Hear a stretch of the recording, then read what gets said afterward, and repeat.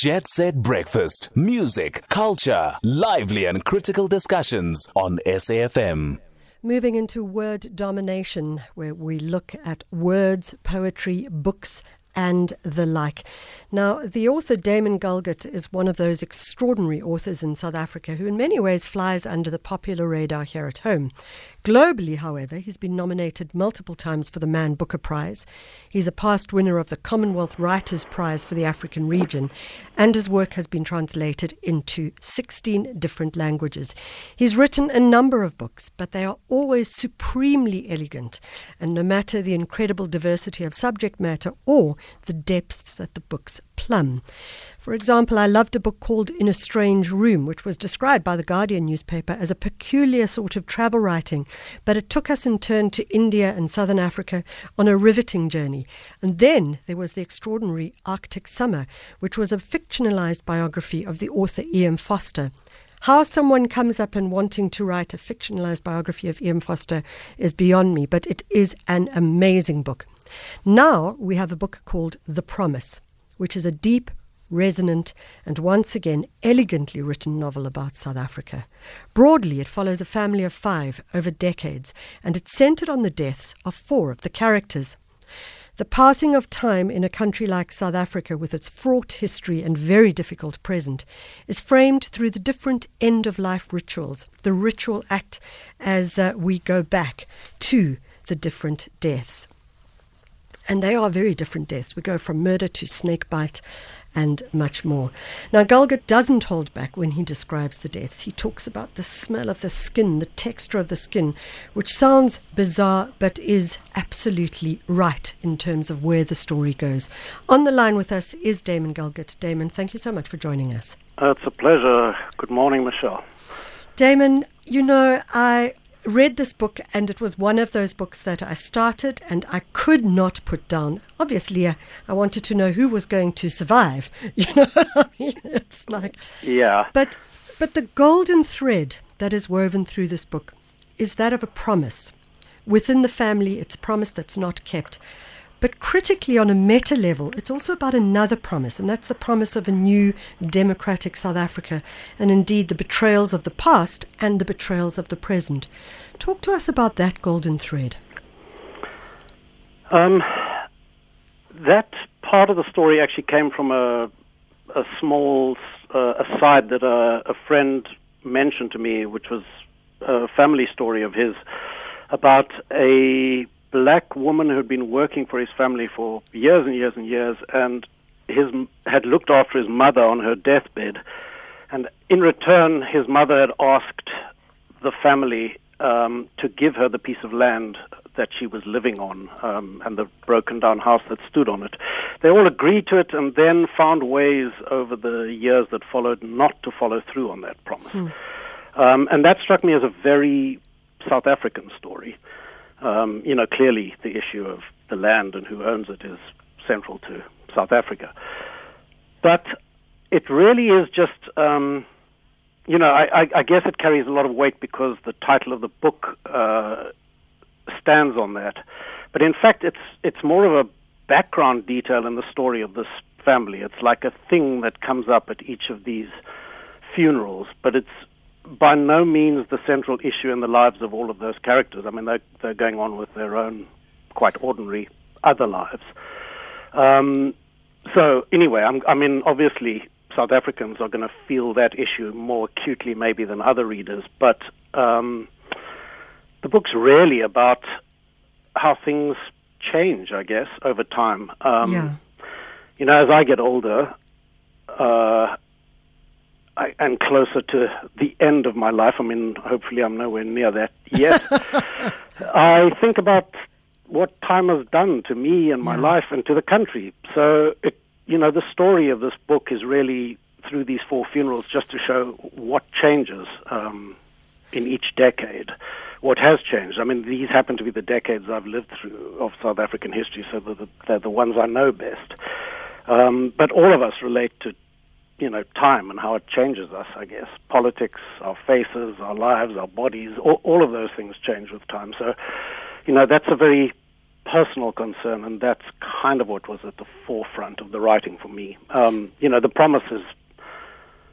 I mean, isn't that funny? I'm listening to you and I'm thinking, so yes, the issue of time was critical for me in this book, but for some reason the promise felt so important to me. And I suppose what I started to do is I started to think about how we make promises, and what a parent promises and their child hears. Yeah. And I promise to keep, you don't have to be afraid because there's nothing in the dark, or and which in itself makes any promise a form of a betrayal, because you can't always keep to that promise.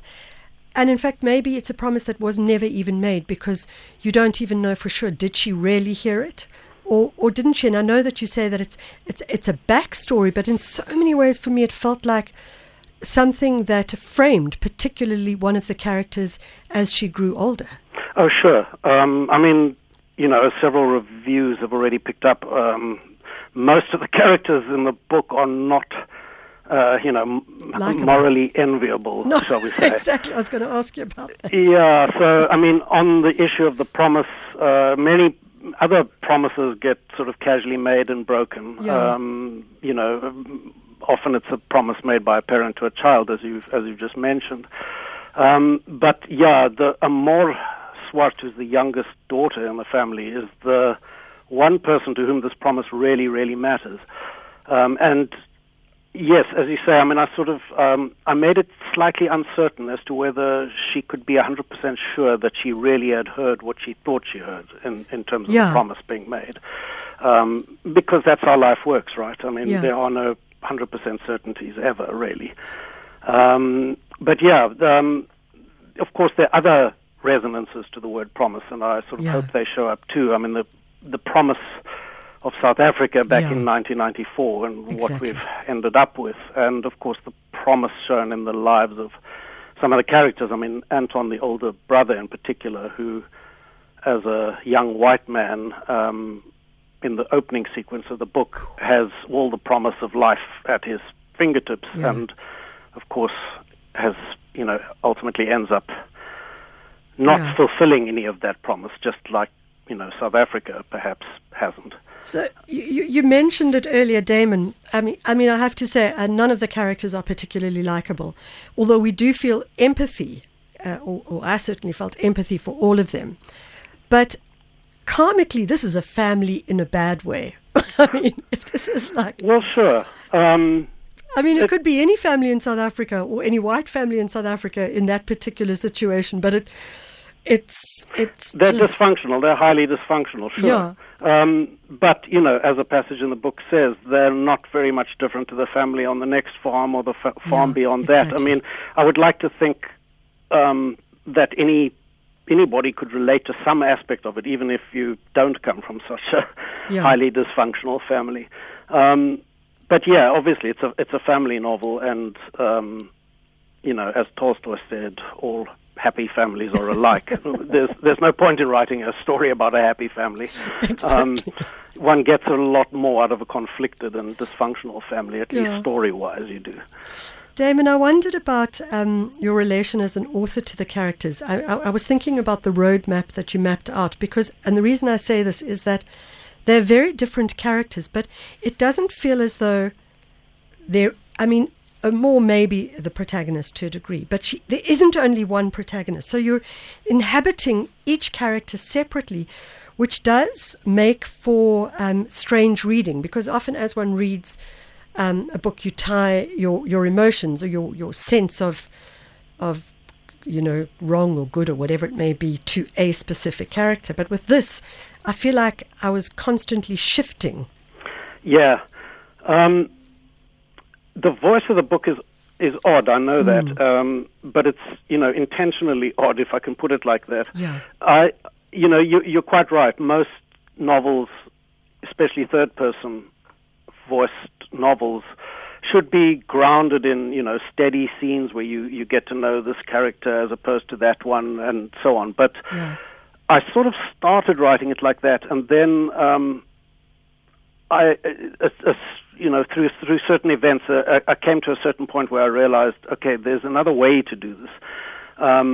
And that way is far more in keeping with the way my own internal voice works, if I can put it like that, which jumps from one point of view to another and sort of qualifies itself mid-sentence and so on. So I actually went with that voice and found it quite liberating, especially writing about so much death, such a death-saturated book with a funeral and so on. Yeah. That voice had a lot of life in it. It could bounce like a squash ball from this perspective to that one, and I used the life of the voice to counterbalance all the sort of heavy death weight of the subject matter, if you like, which I got a lot of comedy out of it, and it's gratifying that a lot of people are saying to me how funny they find it, because it would be very depressing if everyone was just focused on the funerals. Well, you've nailed it, because, you nailed it, obviously, but, in the writing of the death, and I have to say there's some very funny moments, dark, funny moments, but what I thought about was that with the narrator was that it's almost godlike, or could even be like some kind of ancestral character who's just commenting on these ultimately incredibly mundane activities of humankind. You live and then you die. Boom. Yeah, well, that pretty much sums it up. The voice actually came from the experience of writing a couple of drafts of a film script. I suddenly realized that with prose you could move in the same way that a camera does. To put it in simple terms, that you could pull right back and look at history from a distance, get a really kind of epic view, or you could zoom in really close and get a kind of human, intimate moment. So, I wanted the voice of the book to have that sort of range. And of course, if you pull right back and look at human beings from far off, your perspective becomes quite cold. And some people have said their notes of what they thought of as almost cruelty in the book. I hope it's not that extreme, but I do recognize that it's cold. And, the other extreme, if you zoom up really close to someone's life, so close that you actually get into their thoughts and sort of hear them speaking to themselves in the first person, which the book does at moments, then you're at the other extreme. You're kind of as warm as you can get towards people. But I wanted that to be the range of the voice, if I can put it that way. You've had The Quarry made into a film. Do you see The Promise becoming potentially a film as well? I'd like to think so, but people would have to age convincingly from teenagehood all the way through to midlife. I don't know how you do that movie-wise. Filmmakers. Well, these days it seems possible. Yeah, of course it would be great, but who knows? Yeah. Damon, in closing, as you mentioned, this is a story about time, and growing up and aging and all the things that do become important as you get older, or less important as you get older. And what struck me, particularly in how you addressed the deaths of the different characters, was how the deaths changed over the decades, owing to certain shifts, perhaps in the country, but also in the lives of the individuals. But also the role of religion as it kind of fractured families, tore families, brought families, etc. I found that really, really fascinating, that the different angles you took with regards to religion and death, and that ritual that is part of it. Yeah, given that these are 4 snapshots, each one set in a different decade, I thought it would be interesting and fun to kind of vary what went into each decade. So, it's probably not noticeable, but each one takes place in a different season, for one thing. Each death is a different kind of death, as you point out. and unless you die of old age, you're probably going to die either from illness, accident, murder, or suicide. So, I was sort of trying to cover the range, as it were. Yeah. And then with religion... Or snake bite, just per chance. Well, that's an accident, so it stands in for all the other accidents that might take you out.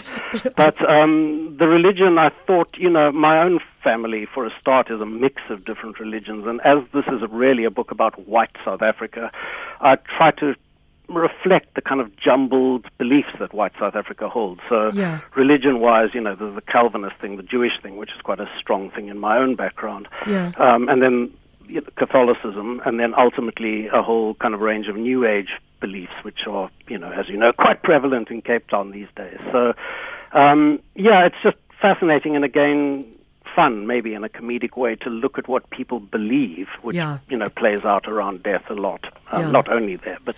I must say I did find that fascinating. I really enjoyed that. Damon, I'd love you to, if possible, to maybe just give us a short paragraph from the book. Sure. I'll just take it almost at random, if that's all right. Yeah.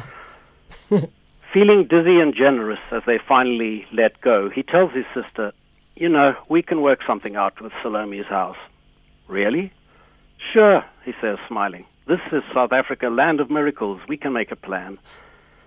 The last passengers are climbing onto the bus. The driver is getting ready to depart. She hesitates, but he waves her on. Remember, you can always come back whenever you want to. She looks at him through the tinted windows of the bus as it slowly pulls away. Singular figure, leaning on the air, one hand upraised. When he turns to go, he does it quickly, and the city closes over him like a dirty brown river. I'll leave it there. Damon GALGUT, thank you so much for joining us, and congratulations on your book. Damon, I want to tell you something fun, just because I can, and I think you might like it. So, and I'll close with this, and it's not about your book, but it's about... So Kazuo Ishiguro, the Nobel Prize winner for author, has just written the book Clara and the Sun. You may know it. And I recently bought a hard copy of it because it is such a beautiful design, the book itself. And I opened the book yesterday, and he had signed the book. Have we lost you? You not hear me? No, I missed you for a moment there. Don't you think that's amazing? It is, but how did you land up with a signed copy? I have no freaking idea. I bought it from the bookshop, Love Books. And I've now got a signed copy of Kazuo Ishiguro's book, Clara and the Sun. Astonishing. It must mean something, but I don't know what it means. Damon GALGUT, well done. Excellent book. I think many South Africans should read it. It answers, or doesn't, many questions. It asks many questions. It may answer some. That's Damon GALGUT. He's the author of a fantastic book called The Promise. It's published in South Africa by Umuzi Books, which is part of Penguin Random House. It's also available on an ebook. It is a beautifully written book, and as I say, elegant, but plumbs the depths of both time, of death, and of what we consider to be a promise within a family, or indeed a promise in a country. It's 8:55.